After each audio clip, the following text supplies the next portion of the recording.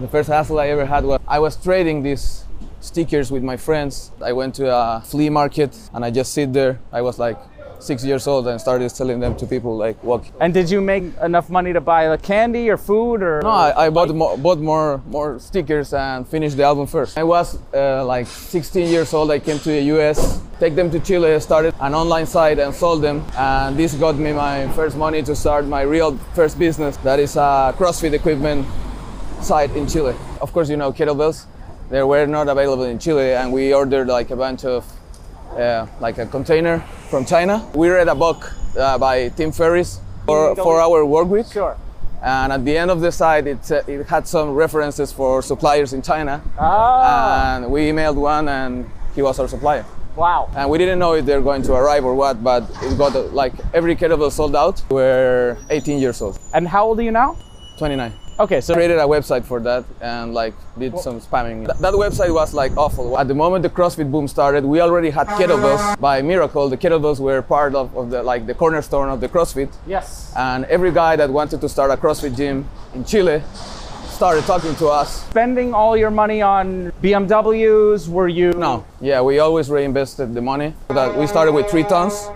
We now always like each container we bring into the country is about 80 tons. Holy cow! Most like a personal opinion, I don't like to create products that will break or just end up on the landfill. You buy cheap stuff and you sell cheap stuff, things will break and your customers won't recommend your products to others. Things that made kettlebells a success, that was our products are good quality at a good price. The business still ran, so I dropped out of the university. Like I did my internship in a big company in Chile, it's an airline. And I hated it. When you have a retail store, you have to keep up with the orders, so you don't want to break the stock. The value of Facebook advertising is diminishing? Yeah, actually, like in the past months, we completely stopped Facebook advertising because it went so up in Chile. Like, I think it's like a 4x. We are getting like better rates from influencers. You know, do more squats. You know, maybe I can move some kettlebells. One of the ideas I had to another e-commerce store in Chile was a dog store, like a dog clothing store. Okay. I was not going to order a container full of dog clothing without knowing if I was going to be able to sell it. If you had that same thinking at being risk averse with your first kettlebell container, maybe you never would have had your business. Actually, I always try to remember those days, but I don't know what we were thinking. I was not able to really have the confidence of that market. So I was thinking, like, how could I get like a representative sample, like do a survey and get real answers from all the Chileans. Right. And because at that moment you can only sell like a survey through Facebook. But of course, when you do that, you only get questions from your Facebook friends. And I started like getting quotations for market research companies. I got quotations for $20,000 for doing a study. And that's where the original initial idea for NCD started. A platform where people could answer surveys for money. I started developing the software solution because at this moment I had more confidence of my development skills for software. I always like knew coding, like since I was really small. Like my first computer, I found it in the trash. So you must have learned these lessons just organically by trial and error, by failing. Yeah, of course. Like the internet taught me. If no one's competing with you, well, that's something to be like really scared about. Either really, really good or really bad. Yeah, probably really bad. Was it just successful right away? No, not really. That company was not successful at all. Like we did a proof of concept that it can work. Travel selling the product because we didn't have a real good market fit in Chile for this. As in Chile, the consumer insights industry is different than speaking to every journalist we knew and like, hey, publish. So you already knew journalists because of your kettlebell industry? No, of course not. I just found them on the internet. You say pay. Did you use your own money to pay them? Yeah, at the beginning, yes. So you can ask a question and you get the opinion instantly. And that is what consumer insights managers are with different traction. We got a lot of users. So of course, when you're doing something on the internet, getting users is a really valuable like proposition. We were able to predict the elections better than any other company. And which year election was this? 2017. Okay. And some guys from the US saw this and invited me to speak at a conference for market research here. Then it blows up and you make millions of dollars and... No, it doesn't work like that. Checkmate. Checkmate? Yeah. How's a checkmate? We got a customer from this. Yeah, we got a customer from that, a real US-based customer. He told us, do you have a company in the US? No, I don't. So I have to incorporate a company here. They make you do things you didn't want to do because, you know, you were doing whatever you could to keep them? Did they change your business? Yeah, of course. All right, so I'm trying to run away from this game before Felipe beats me. So I'm US companies want like the product right now. We have a different approach that really gets millennials and Generation Z like participating in this consumer insights research. It changed. Now users get to choose like charities, local charities they support, and the money goes to the charities. We have a charity partner that provides us with real charities, like vetted charities. How did you find this charity partner? I was like part of the advisor board that co-founded it. Well, there's two co-founders in NCity. It's Mario and Joel.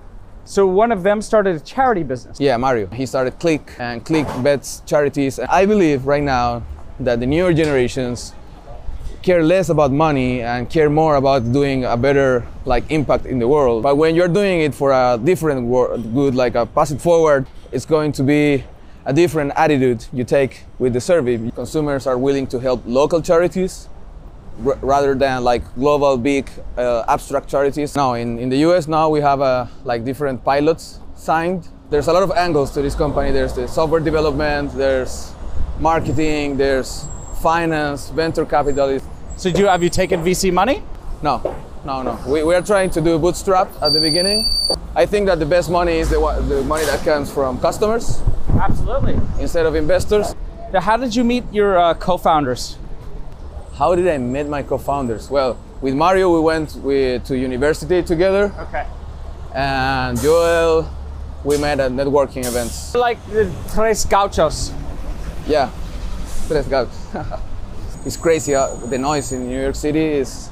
How do you think you have grown as a business person, as an entrepreneur? Like, I think the most valuable asset you get from starting a company is experience and understand the markets, what people are doing, what other companies are doing, understanding technology, understanding how teams work, understanding like that kind of stuff is what for me is the biggest growth. Well, the vision for NCity is to close the gap to access opinion. So we want to finish fake polling and we want to become a relevant source of data. Hello, Startup Hunters. Thank you guys so much for listening.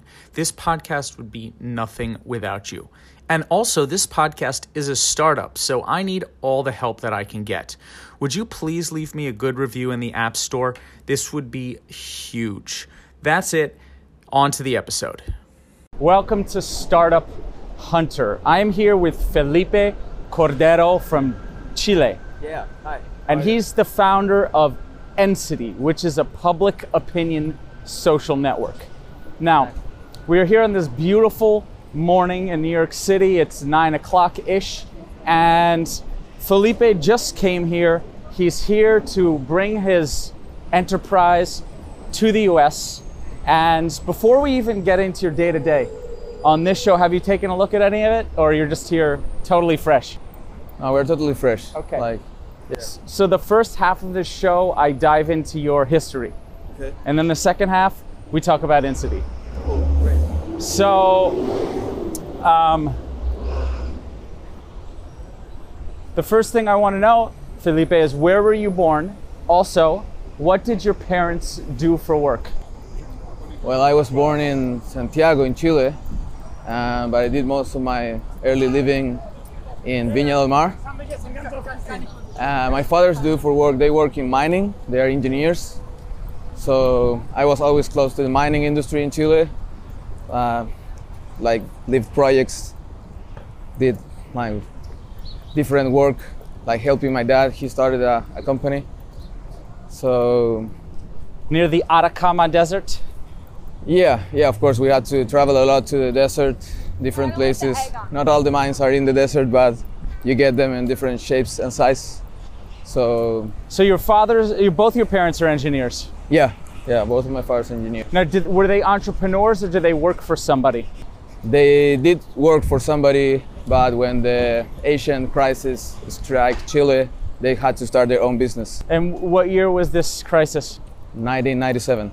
So they started their own business, and was that successful, or?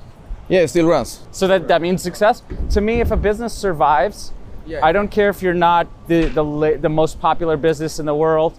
To me, if a business survives, you have some degree of success. Yeah, of course. I think that's the reason to start a company, is to make it survive as long as possible, and to like really create an impact on what you're trying to do.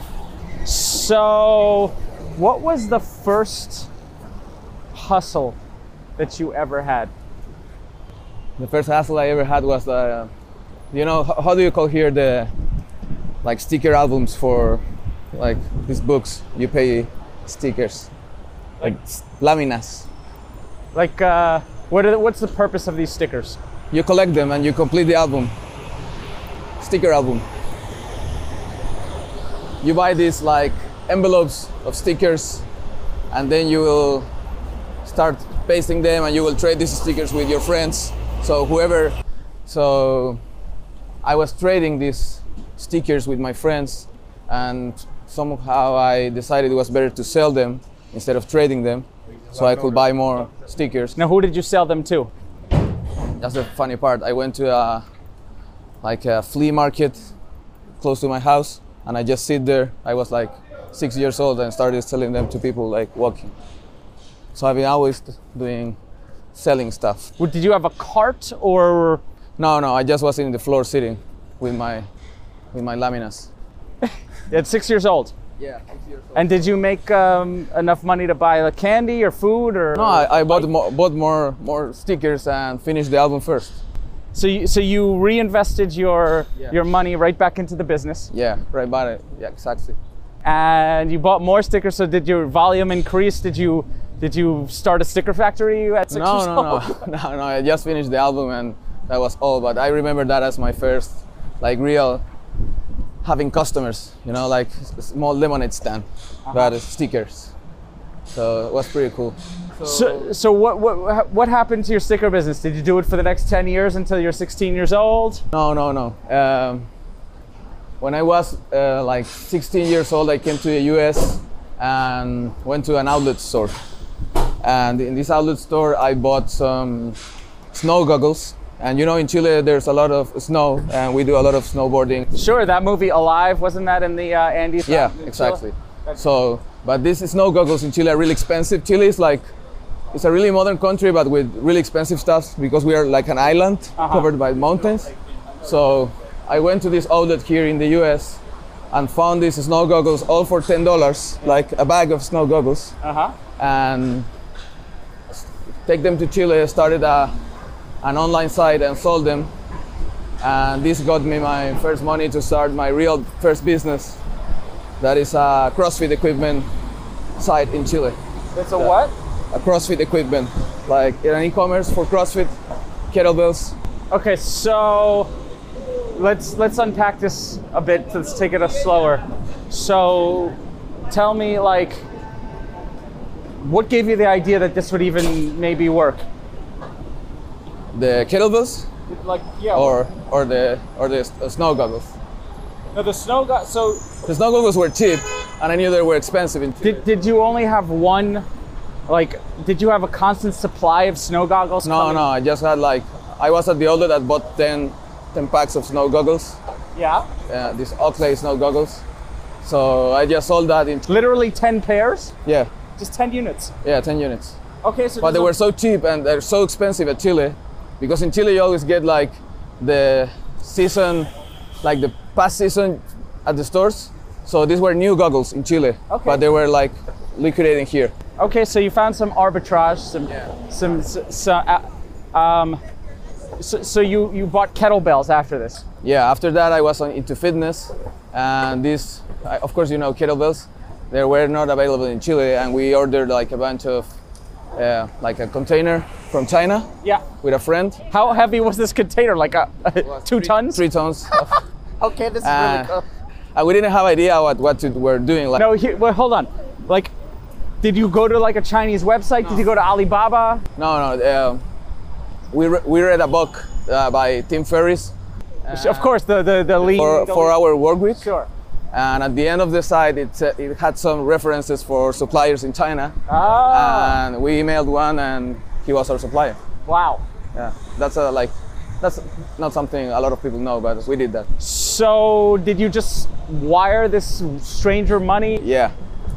And so he totally could have taken your money and. Yeah, exactly. But we started like selling these kettlebells that were in the sea coming to Chile, and we didn't know if they're going to arrive or what. But it got like every kettlebell sold out. So a whole shipping container. And was this person who bought them with you your business partner? Yeah. We still work together. So what are you, 16, 17 years old? We were 18 years old. And how old are you now? 29. Okay, so about over 10 years ago. Yeah, 10 years ago. Okay, so sold out your kettlebells. Yeah, I created a website for that and like did some spamming in Did some internet. spamming? Yeah, internet forums. Like we are going to get this. There's no one else in Chile has them. So every fitness guy started buying from us. And did you get any backlash? Did people say, hey, you're spamming, get off our site? No, of course not. Like it was a new product. People were looking for it. Like it was not available in Chile, so they were happy. Like some people will say it's expensive or stuff like that, but at the end they will be buying from us either way. And did you do free shipping or did you? No. So you just That website was like awful. It was like you just fill the form, you wrote what kettlebells you liked, and we will charge you like a wire transfer. And always customers pay for the shipping because it's really expensive because it's weight. Right. So we made people pay for the shipping, and they will get their kettlebells in their house. And this was like 10 years ago, before the CrossFit boom started. So at the moment the CrossFit boom started, we already had kettlebells in stock, and by miracle the kettlebells were part of the cornerstone of the CrossFit. Yes. And every guy that wanted to start a CrossFit gym in Chile started talking to us about getting these kettlebells and getting more stuff that was not available in the market, and we started ordering new products. So you listened to these guys. Yeah, customers. Now were you spending all your money on, BMWs? Were you? No. Did you have the capital available? So when these guys said, I need, iron bars or whatever they asked for. Yeah, we always reinvested the money, of course. Now, why didn't you go, buying gold suits and gold shoes and? No, we did some partying. Like, of course, the context of this was we were like 20 years old. We got money, so we spent money on parties, but we always were aware that it's not a lot of money, so you have to reinvest it to make it bigger. Of course, we always been reinvesting. That company still exists, and we have now like over 200 products, and I don't know. It's like we started with 3 tons. We now always like each container we bring into the country is about 80 tons. Holy cow! So and we enter like 5 containers a year. Now, do you have competition on that business? Like, is Amazon competing with you, or? Well, there's no Alibaba? There's no big presence of Amazon in Chile, but of course there's other fitness companies that are competing in Chile. Now, do you think when you started you were already competing with established fitness companies? No, we were the only ones with the kettlebells. Our site is kettlebells.cl. So we were the only ones with that product in Chile at the beginning. Yeah, but there must have been other fitness companies. Yeah, of course, but they were like traditional fitness products, not targeted to the CrossFit community. So we started developing all these CrossFit products. Like, it's really similar to Rogue Fitness. So at the moment, we were the only ones doing that in Chile. Did you get any of that Zumba action? No. My business partner is like he really likes like strict fitness. He's like big, and we're like really driven by our ideas. So we don't sell shit products. We don't like to create garbage. So talk about that. You don't like to create garbage. So talk about that more. Well, that's most like a personal opinion. I don't like to create products that will break or just end up on the landfill. Like I want to create stuff that will last, and of course we do all small packaging stuff like that. Like, and I don't know, when you have a business, you have the choice to select your suppliers and you have the choice to select what you are selling. Yeah. So I select just not sell stuff that will become garbage in, I don't know, at least a couple of years, so I'm not destroying the planet. So I would think that when you have the choice as a business, you know, there's a lot less money to buy something cheap, and the cheap thing will work, you know, once, or it'll work for a month, and then once that month is up, you know, you could. Yeah, but if you buy cheap stuff and you sell cheap stuff, things will break, and your customers won't recommend your products to others. Yeah. And if you have high quality products at a reasonable price, they will of course recommend your products to others. So I think that's one of the things that made Kettlebells a success. That was our products are good quality at a good price, so people will always be recommending it. How long? Let's talk about the growth of that business. Just okay. Website, yes. Super simple. Was it like? How long did it take you to sell out the first cart, the shipping container? About 2 months, something like And- that. Like before it arrived, because when you order from China to Chile, it takes 45 days for the chip to arrive.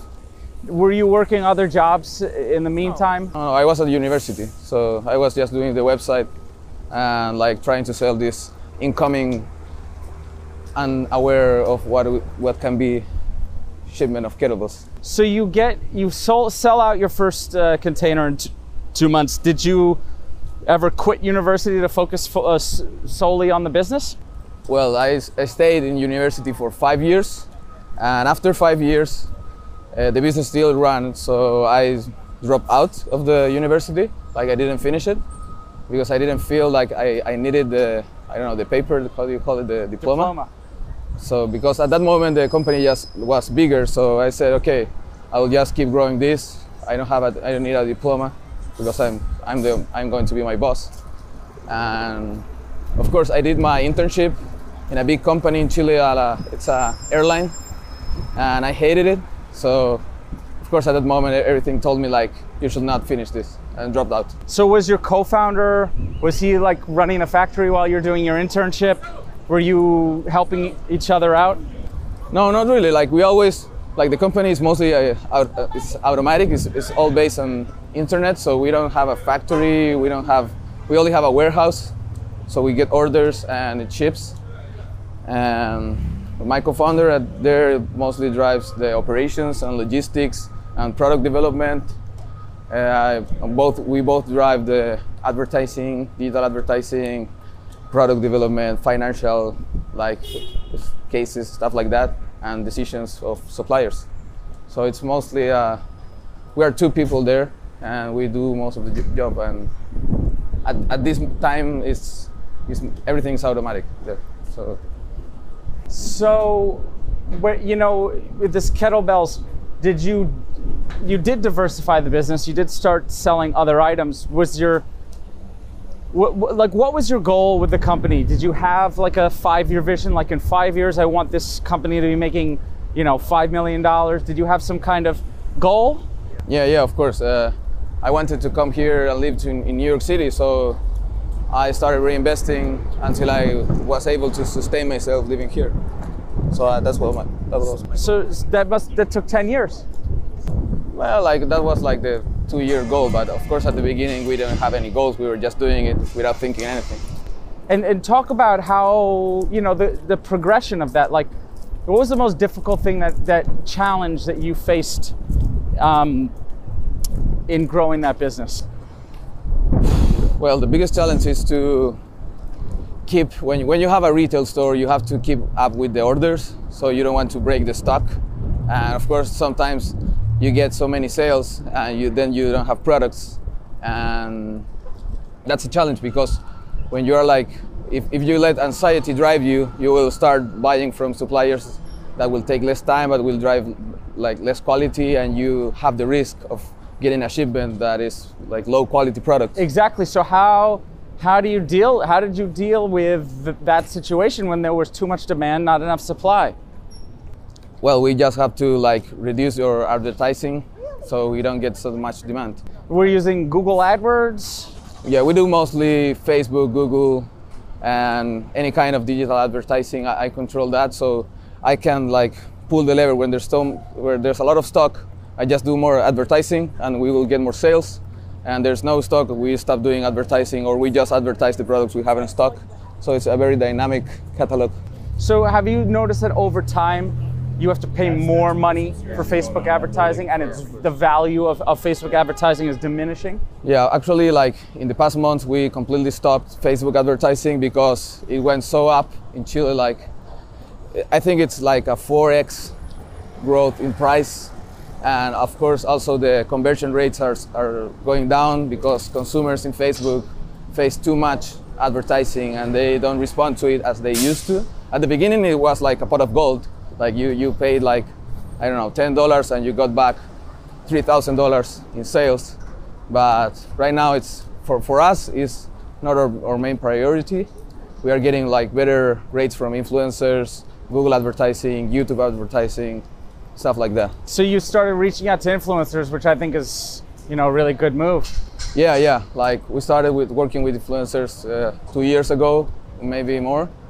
And you notice when you do it right, because when you're doing internet business, you can track everything. So you notice at the moment. So wait, here I have a quiz for you. Yeah. Sorry. So if I just do more squats, maybe I can move some kettlebells. What do you think? Yeah, of course. Okay, deal. Yeah.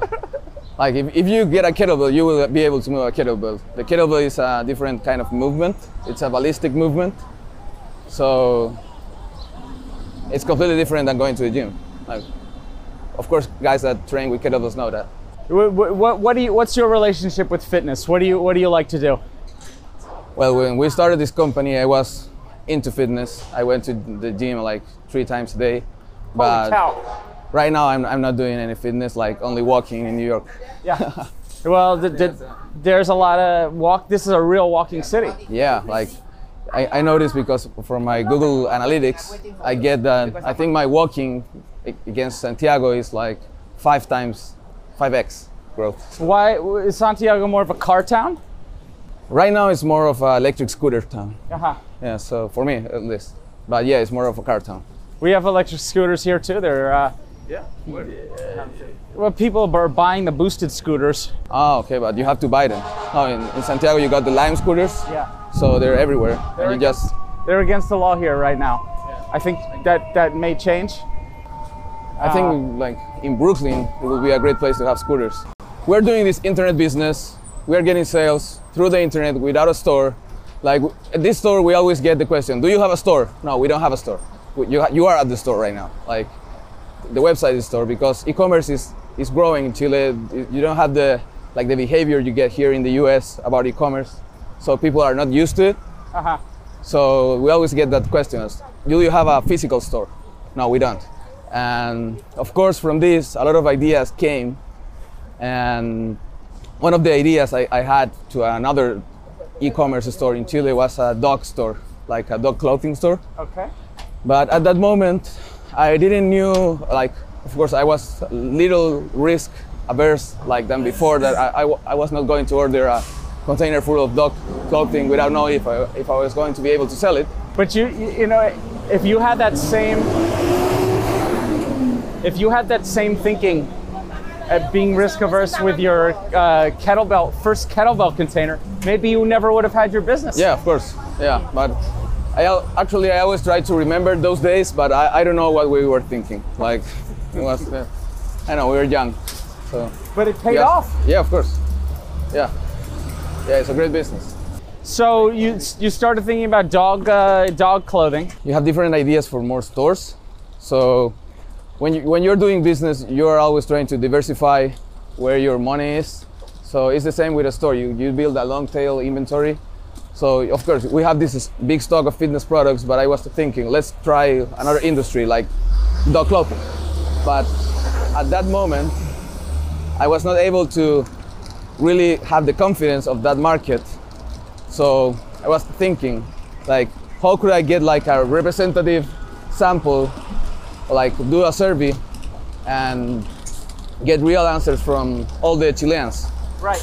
And because at that moment you can only sell like a survey through Facebook, but of course when you do that you only get questions from your Facebook friends, and that are far away from representing a real country. Sure. So I got the idea for the next business and started like what it became NCity now.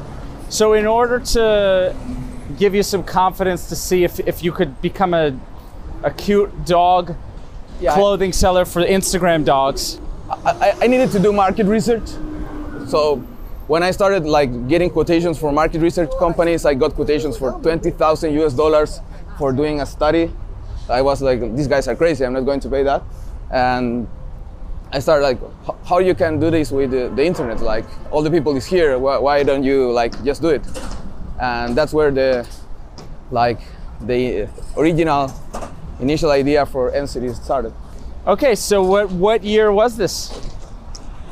This was the year 2016, I think, 15 maybe. So 3 to 4 years ago. Yeah. And what did you do about it?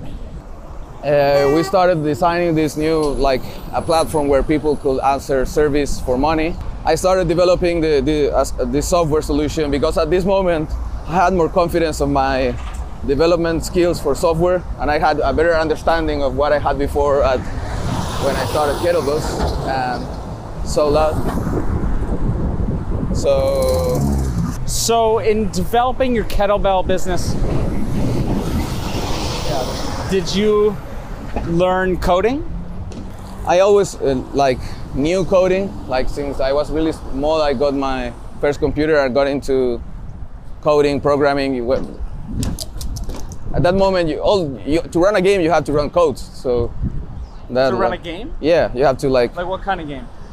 There was this like floppy disk, and you had to. Well, my first computer I found it in the trash, so it was an old computer. Nice.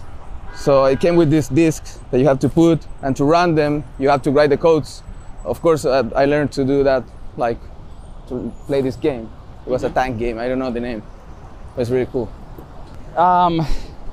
And then, so you'd been coding, and so what did you do? HTML, JavaScript, like what was your server? Yeah, mostly HTML at the beginning, like do basic web pages.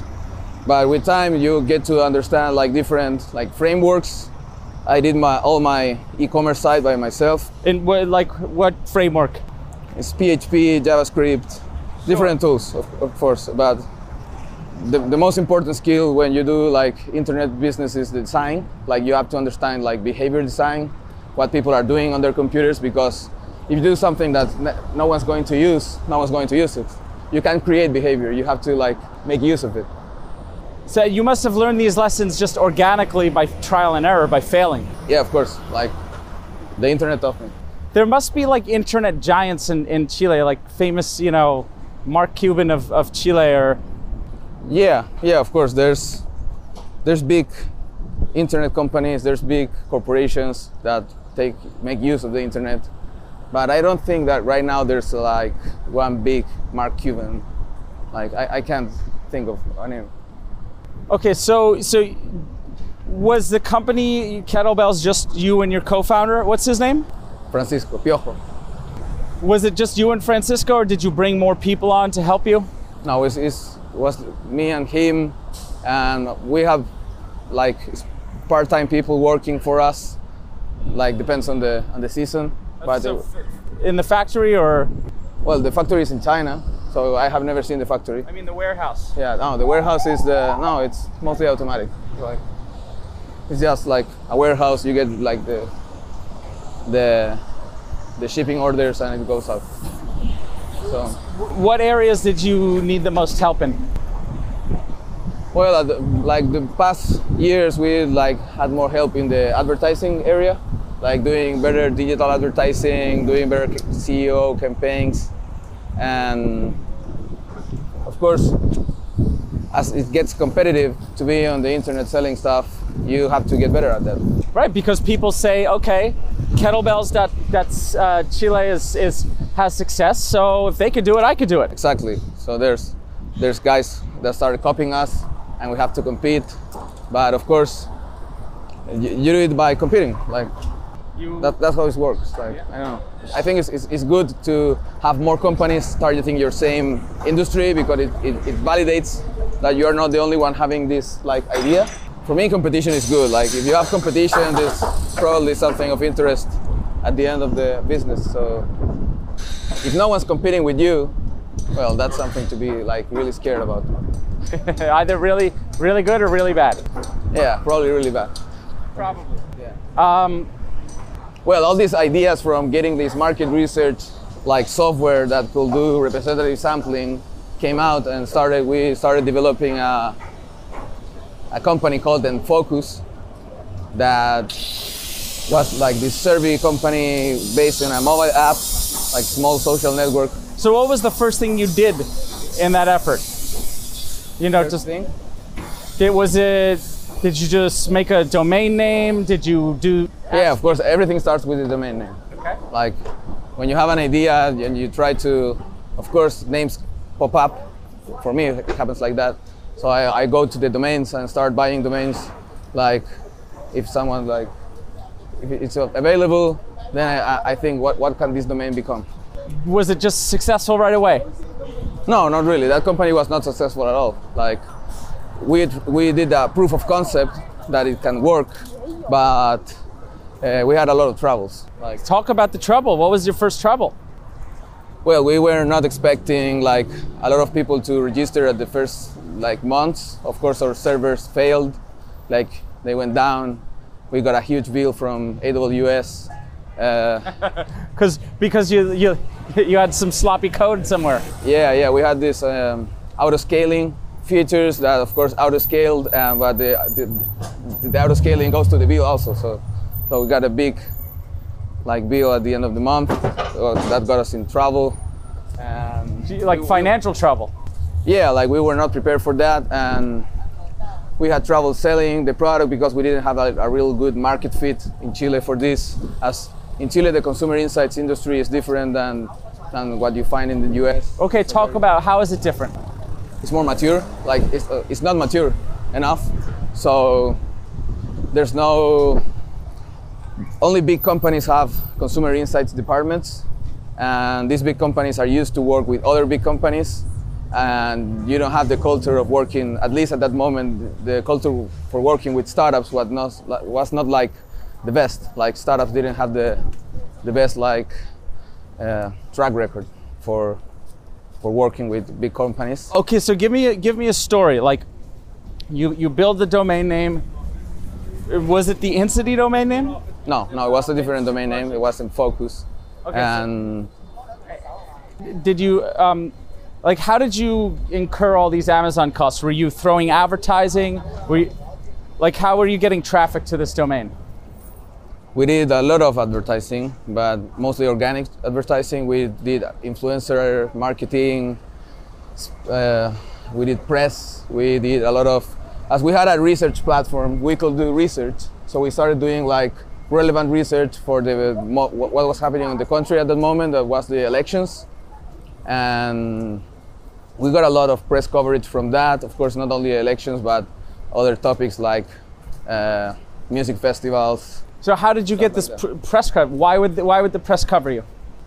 We were just speaking to every journalist we knew and hey, publish. So you already knew journalists because of your kettlebell industry? No, of course not. I just found them on the internet. You're a journalist at this place. Okay, look at this. We're doing this. And why would they be interested? Well, it's cool. It's new. It's new. I think journalists are always interested in, if you have something new to show, they are looking for news. So it's part of their job to be getting leads for new stuff. And if you show them something good, they will publish you. So you said we're doing consumer insights, or did you have a crafty way of? No, I said we have this app that pays people to answer consumer research, and of course they will be interested in that because when you have a news that is interesting to the public, journalists will be interested in it. Now, when you say pay, did you use your own money to pay them? Yeah, at the beginning, That's yes. really crazy. Yeah. You're insane. Yeah. Like, Yeah, of course. Yeah, that was like part of the investment we did, like to pay the first studies, and of course it was like expensive. Yeah. okay, so that's sort of newsworthy because people are making money. The thing is, could you like sustain that? Did you say like, okay, in 3 months I can no longer keep this up and we're done? Well, at that moment we think like we were expecting like a lot of interest from the market, from the consumer You were insights market. expecting people Yeah. to buy you and then return on your investment. Exactly, like buy the product that was the research. So what was the initial product? Like, was it reports? Yeah, it's instant reports that the app generates from the opinion of the users. So you can ask a question and you get the opinion instantly, and that is what consumer insights managers are always looking for. But as the industry in Chile was not mature enough, I think that probably by ourselves were not prepared to attack this really pro-industry or what they're doing. They were not like ready to try new technologies at that moment. Okay, so fundamentally, you wanted market research to see if you could sell dog clothing. You realized it was way too expensive. You said, I have the skills to build this myself. Let me try it. And then you just went full into that. Yeah. Okay, I love it. But you said your first products was not selling even with all the press.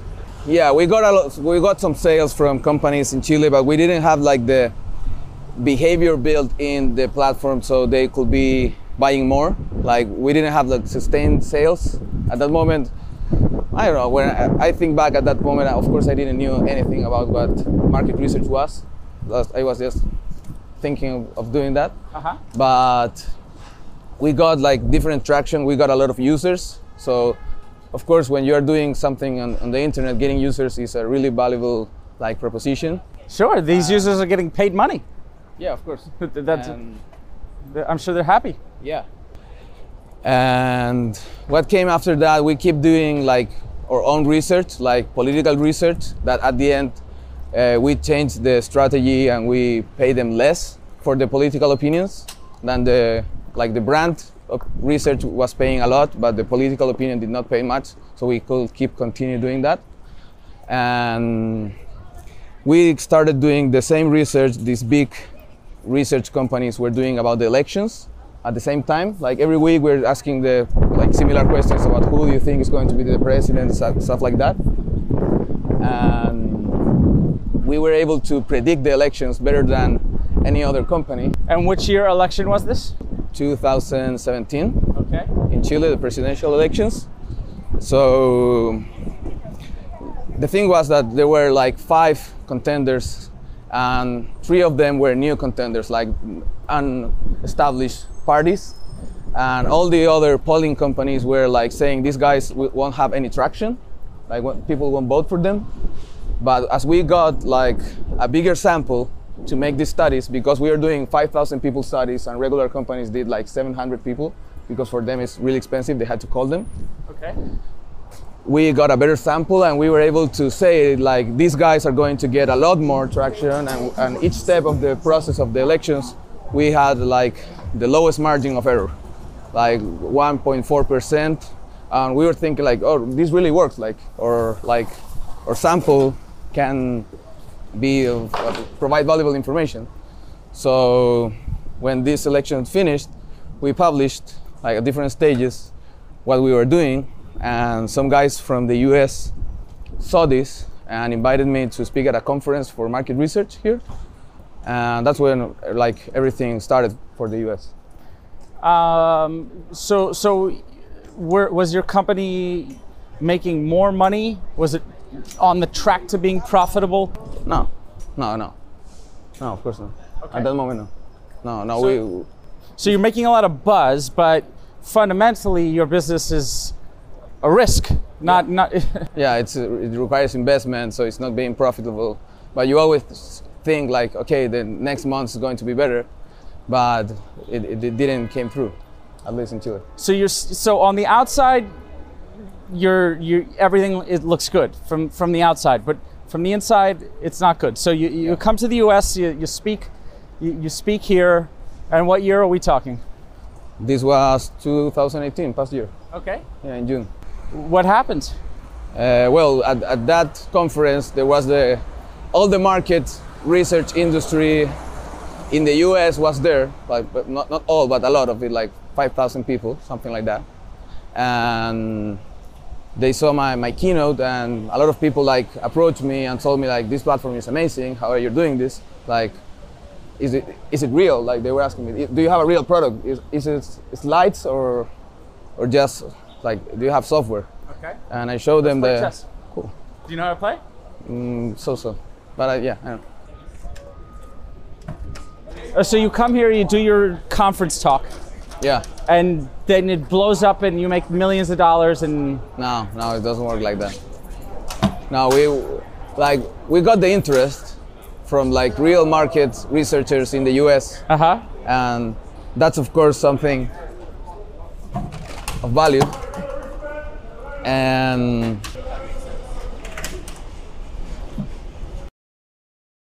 Did you get some big customers from that? yeah, we got a license sold.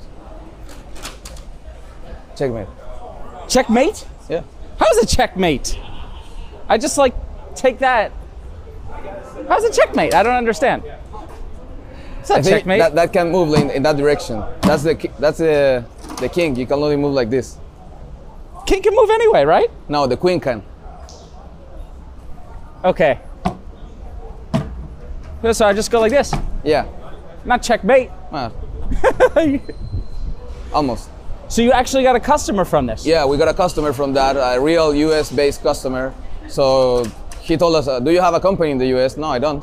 So I have to incorporate a company here. Now, was it a trial run, or like did they just like? No, they paid for a license to use the software. Yeah. So that was pretty cool. So at this point in Chile, you really hadn't. No traction. Like, of course, like there's customers coming, but there's not something that's going to grow like crazy. So, and the US market is 20 times the size of the like Chilean market. And if you get the opportunity to come here and like be somewhere like close to the market, that's the opportunity you have to take. And did they sort of rake you over the coals? Did they, since they're, did they make you do things you didn't want to do because, you were doing whatever you could to keep them? Did they change your business? Yeah, of course. We were offering a lot of like free trials, new features that we're building up on the developer side. All right, so I'm trying to run away from this game before Felipe beats me. So I'm sure some of you can analyze this game, in post and see who really wins. Yeah, I don't know. So we continue with that company. So you got your first real client from that in the US, not really in Chile. Yeah, in the US. So like the real big like the kind of client we were trying to get. Yeah. So of course that was like, let's be there. Like why?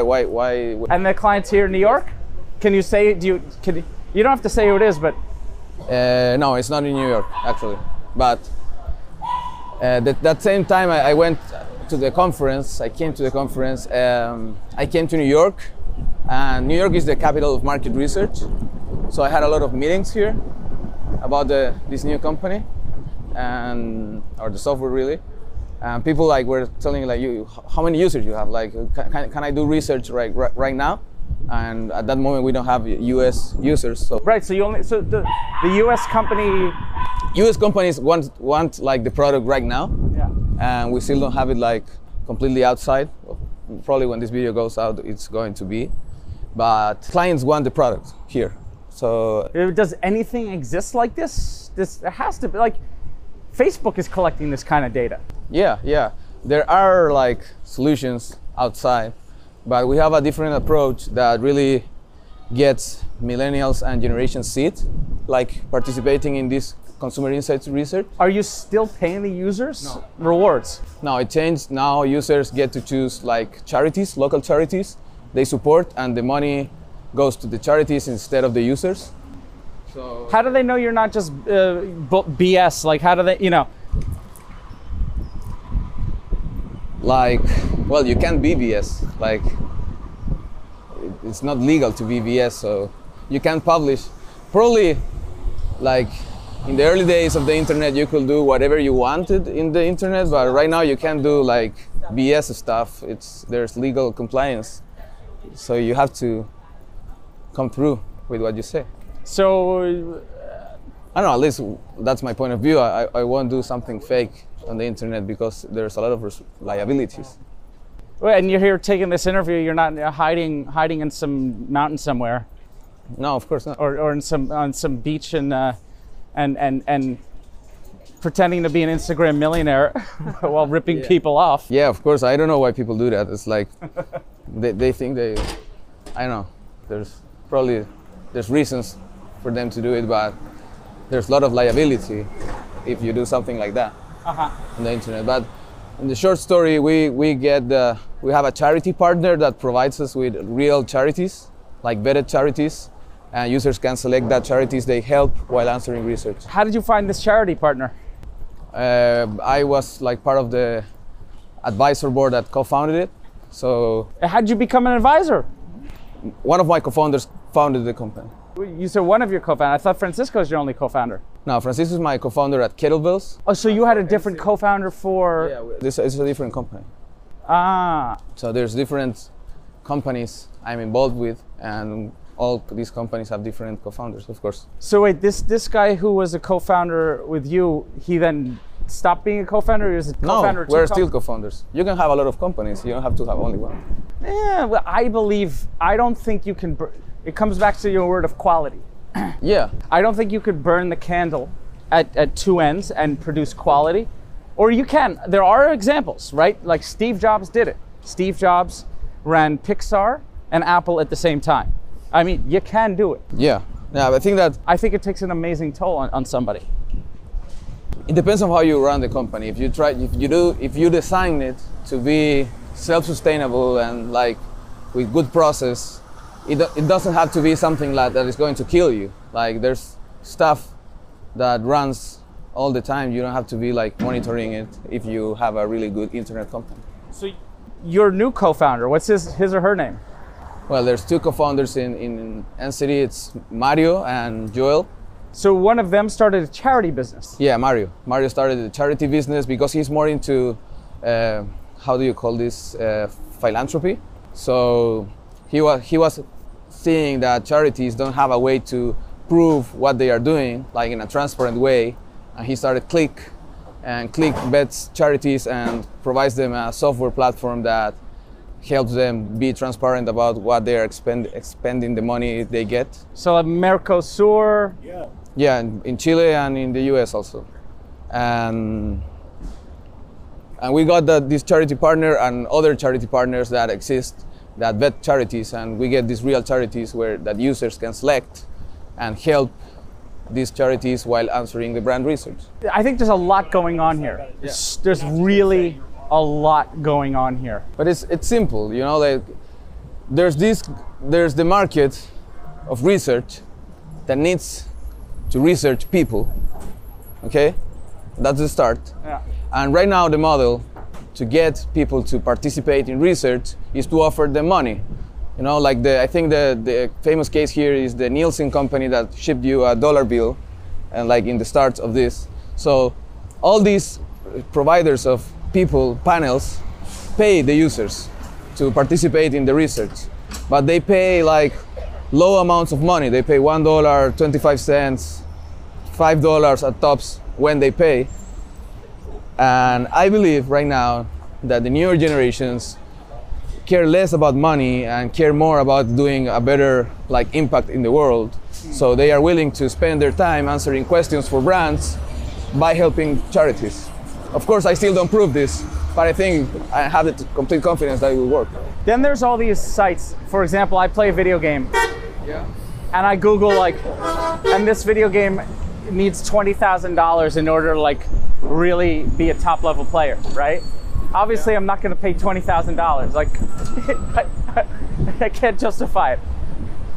So I'm here Googling like cheat codes, right? So I get to this website and it says, we'll give you all the cheats you want, just fill out these surveys, you know, and it goes to these survey sites, and then those survey sites take 5 minutes, and then they never, so there's all this like, yeah, it's always something they do so they don't pay you, or you don't get what they say you were getting. Exactly, and yet they get their market research. Exactly. So I believe that's not the way to do it.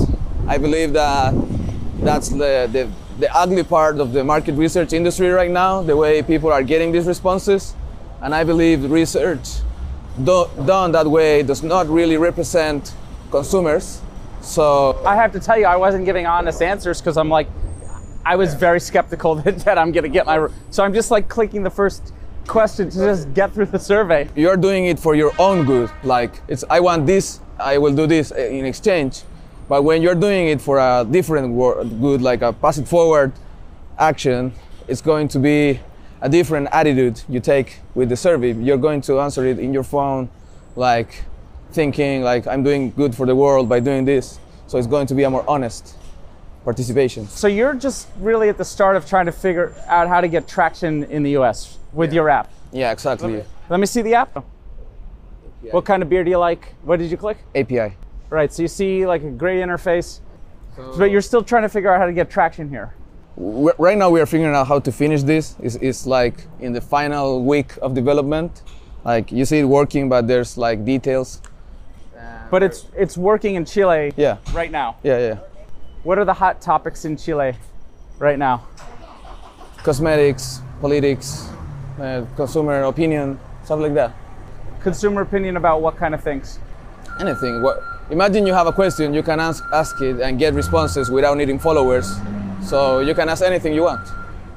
But it's not like Quora, where it's like... Yeah, the different thing about Quora is that you get like text responses and you have to read opinions. And this aggregates opinion. So you get results like, oh, people prefer this. Okay. You don't get to read like other people's opinion or other people's sales pitches about what you're asking. Now the social component to it, are these only Latin American charities or? No. There's mostly global charities. So, well, research says that consumers are willing to help local charities rather than like global big abstract charities. So we are getting charities here in New York. There's a charity that helps dogs, other that helps homeless persons, stuff like different local charities. Yeah.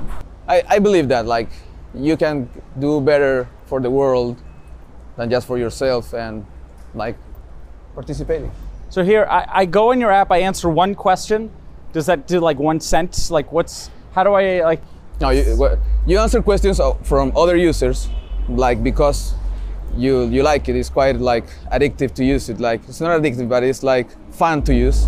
Because it's either relevant, interesting. Yeah, it's relevant information. You're getting real data about what people think. It closes the gap to all these representative opinion tools that corporates have, and it's available to anyone. But when you get sponsored research, like from, let's say, this brand, Maria Mills, you will get to help charity.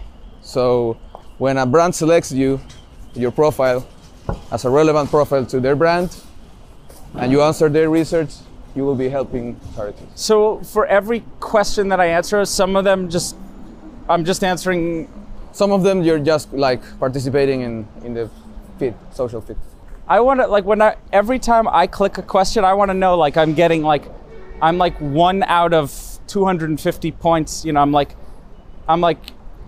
Yeah, I want to feel like every question that I answer helps me get somewhere, to some goal. Cool. So we're doing some product development now. Yeah. Yeah, I think that we have a points system, but it's not going out in this version because it's more complex than it sounds. But yeah, of course, with every question you do, you help charities. And if you want to, for example, if you want to donate, you can do it through the app to any charity you want. And we let users donate up to $1 million. Are people doing that? Not yet, but I hope they will. So do you have lots of clients, or you still have just that one client? No, in the US now we have like different pilots signed that are waiting for the app to be finished and published. So you've been doing some hustling. Of course, yeah. And your that's what I'm doing here. your co-founders have been working it from other angles too. Yeah, of course. We have there's a lot of angles to this company. There's the software development, there's marketing, there's finance, venture capitalists. So have you taken VC money? No. We are trying to do bootstrap at the beginning, and maybe later we will start looking for investment. I think that the best money is the money that comes from customers. Absolutely. Instead of investors is way cheaper, because an investor will take 20% of your company for money you need now, but you have to give them 20% of your profit for the rest of your life. So that's really expensive money.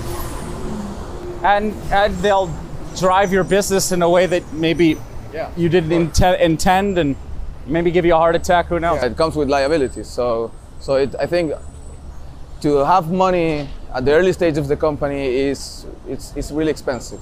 Like, it's better to get customers and get money from them and prove your business model, and then get VC money. Now, how did you meet your co-founders? How did I meet my co-founders? Well, with Mario we went to university together. Okay. And Joel, we met at networking events. In Chile. Yeah, he's the co-founder of a cryptocurrency exchange. Ah. So it's called OrionX. And we met, like, we had this same view of technology. He understood the problem. So he came on board, and I came on board of the OrionX also. So we co-invested, like cross-invested in our company. So you're like the Tres Gauchos. Yeah, Tres Gauchos. So I love it. I understand now. It's a little scatterbrains, but I think I've gotten a full picture, and I hope you guys too. And it's crazy. The noise in New York City is. Okay, so final question. Yeah. How do you think you have grown as a business person, as an entrepreneur?